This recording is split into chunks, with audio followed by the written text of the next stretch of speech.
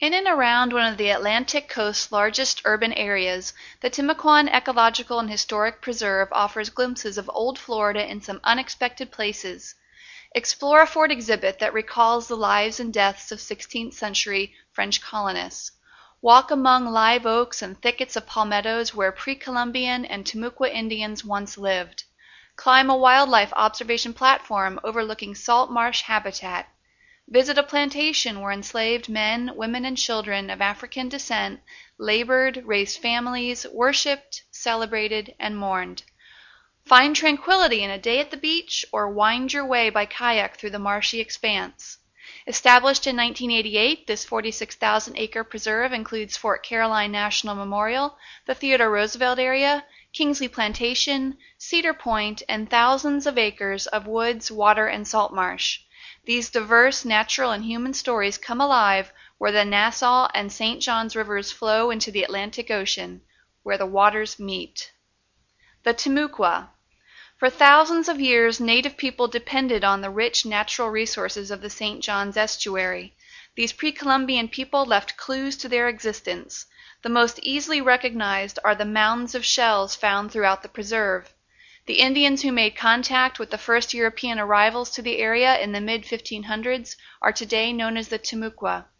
The term Timucua actually represents a number of cultural traditions that have become defined by a shared language. The Timucua who settled along the rivers and islands near the Atlantic Ocean took advantage of the waterways for transportation. Using tools made from the storehouse of natural materials, they felled, burned, and scraped tree trunks to make dugout canoes. They hunted and gathered in the forests and marshes, fished, and collected oysters and clams. Discarded shells were piled atop the mounds accumulating from successive generations. It is this ever-present shell mounds that testify to the importance of the water for survival. The Timucua of this area first encountered Europeans in 1562 when French settlers arrived at the St. Johns River. The Timucua offered food and even helped the strange newcomers build a fort. As with other Florida native peoples, though, they did not long survive contact with Europeans. Spanish rulers, who had driven out the French, imposed their own culture, including spiritual beliefs through the Spanish mission system. European diseases, to which the Timucua had no immunity, devastated the population. Only 550 Timucua were recorded in 1698, from a population once in the tens of thousands. Today, no known indigenous people call themselves Timucua. Fort de la Caroline. On May 1, 1562, a French voyage of discovery led by Jean Ribaut arrived at the mouth of the St. Johns River. After exploring the area, they erected a stone marker and sailed north. 2 years later, an expeditionary force led by René de Laudonnière established the first French colony in what is now the United States. They chose a site along the south bank of the river a few miles inland from the mouth. The colonists, mostly Huguenots, named their colony La Caroline in honor of King Charles IX. The Timucua helped them build a triangular fort. Good relations between natives and newcomers were difficult to maintain. Moreover, problems with leadership, homesickness, hunger, and disappointment at not finding material wealth led to discontent among the colonists. In August 1565, just as they were about to abandon their colony, reinforcements led by Jean Ribaut came from France. King Philip II of Spain, a Catholic, viewed the French as heretics and trespassers on Spanish-claimed lands. In September 1565, a force led by Pedro Menendez de Aviles captured Fort Caroline and massacred most of its defenders. Although the French recaptured the fort in April 1568, they never again attempted colonization in the area. La Florida would remain Spanish for another 200 years. The climactic battles here between the French and the Spanish marked the first time that European nations fought for control of lands in what is now the United States. It would not be the last time. Kingsley Plantation. Fort George Island was isolated and reachable only by boat when Zephaniah Kingsley settled here in 1814. The island already had a well-established plantation. Its cash crop was Sea Island cotton, a prized variety with very long fibers suitable for spinning into a fine, strong thread. Kingsley brought his wife and 3 children. A 4th child was born here. His wife Anna was from Senegal in West Africa and was purchased as a slave by Kingsley in Havana, Cuba. When she and her children were freed in 1811, she acquired land and slaves. The plantation house was built by slaves and completed in 1798. Nearby, in a semicircular arrangement, were the cabins of enslaved men, women, and children who labored on the plantation.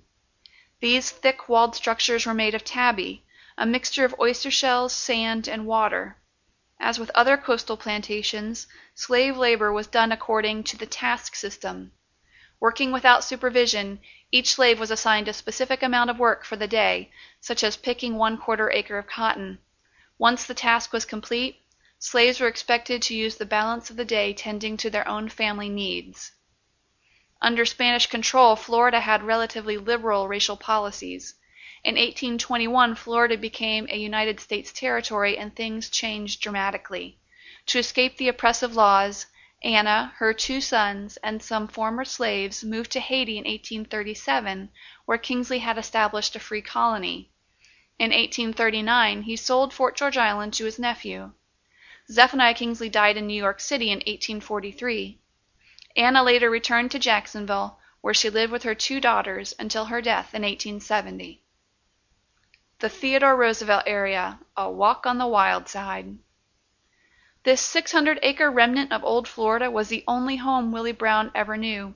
His parents, William Henry and Eliza Brown, moved to Jacksonville from New York City in 1882. Shortly after Willie was born in 1889, they moved to property east of downtown Jacksonville to escape a yellow fever epidemic. Willie and his younger brother Saxon grew up in a 2-story house that overlooked the salt marsh. The boys fished, roamed the vast shell mounds, and explored the ruins of old Confederate gun batteries on St. John's Bluff. They also tended the family's cattle, chicken, citrus trees, and vegetable garden. After their parents moved to another house in the early 1900s, the Brown boys remained on the property. They lived off the land and water, farming, commercial fishing, running a sawmill, and selling oyster shells taken from the ancient Indian shell mounds. Saxon died in 1953. Willie lived by himself in a cabin on the property for the rest of his life, without electricity, indoor plumbing, or many other conveniences. A strong admirer of President Theodore Roosevelt and his conservation efforts, Brown encouraged the public to use his land as a refuge from the modern world. In 1969, he donated his land to the Nature Conservancy. The National Park Service acquired the land in 1990 as part of the Timucuan Ecological and Historic Preserve. Willie Brown died in 1970. He is buried in a family cemetery on the property. Today at the Theodore Roosevelt area, the Willie Brown Trail winds through a variety of habitats, including maritime hammocks, scrub vegetation, freshwater swamp, and salt marsh. Passing over a small wooden bridge, the trail leads to the Shell Peninsula, consisting of mounds of oyster shells left from over 1,000 years of pre-Columbian and Timucua habitation. The salt marsh is a giant food producer.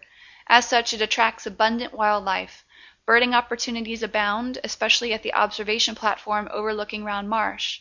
Year-round residents include wood storks, osprey, great blue herons, belted kingfishers, snowy egrets, and bald eagles. In winter, look for kestrels, salt marsh sharp-tailed sparrows, and green-winged teals. Summer brings roseate spoonbills and painted buntings. You may also spot alligators, otters, dolphins, bobcats, gopher tortoises, marsh rabbits, and a variety of reptiles, including snakes. Along the trail lies the foundation of Willie Brown's cabin. Exhibit panels nearby tell about his life and legacy. Planning your visit. The Timucuan Preserve Visitor Center is located at Fort Caroline National Memorial. The Visitor Center has a sales area and exhibits. A riverside trail leads to the fort exhibit, open 9 a.m. to 5 p.m. Preserve sites are closed on Thanksgiving, December 25th, and January 1st. The Theodore Roosevelt area is located near Fort Caroline, open daily 8 a.m. to dusk. There are picnic tables at the parking area. Bicycles are allowed on the Willie Brown Trail only. Call 904-641-7155 for information about the Preserve Visitor Center, Fort Caroline, or the Theodore Roosevelt area. Kingsley Plantation is located on Fort George Island, just off A1A north of the ferry landing. The site has a visitor information center. Visitors can explore the grounds, which include the main house, kitchen house, barn, slave quarters, garden, and waterfront. Open daily, 9 a.m. to 5 p.m.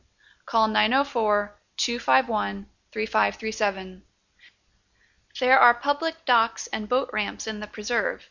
Use care as manatees, a protected species, are slow-moving and vulnerable to injury and death by encounters with motorboats. Good fishing spots are Cedar Point, Little Talbot Island State Park, and throughout the preserve from small craft. All federal and state licensing and regulations apply.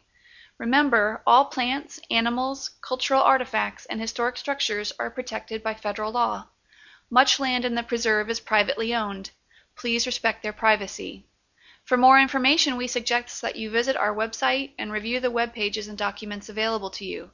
You can print brochures, directions, newsletters, and other guiding materials. Thank you for your interest in the Timucuan Preserve. We look forward to seeing you at the park.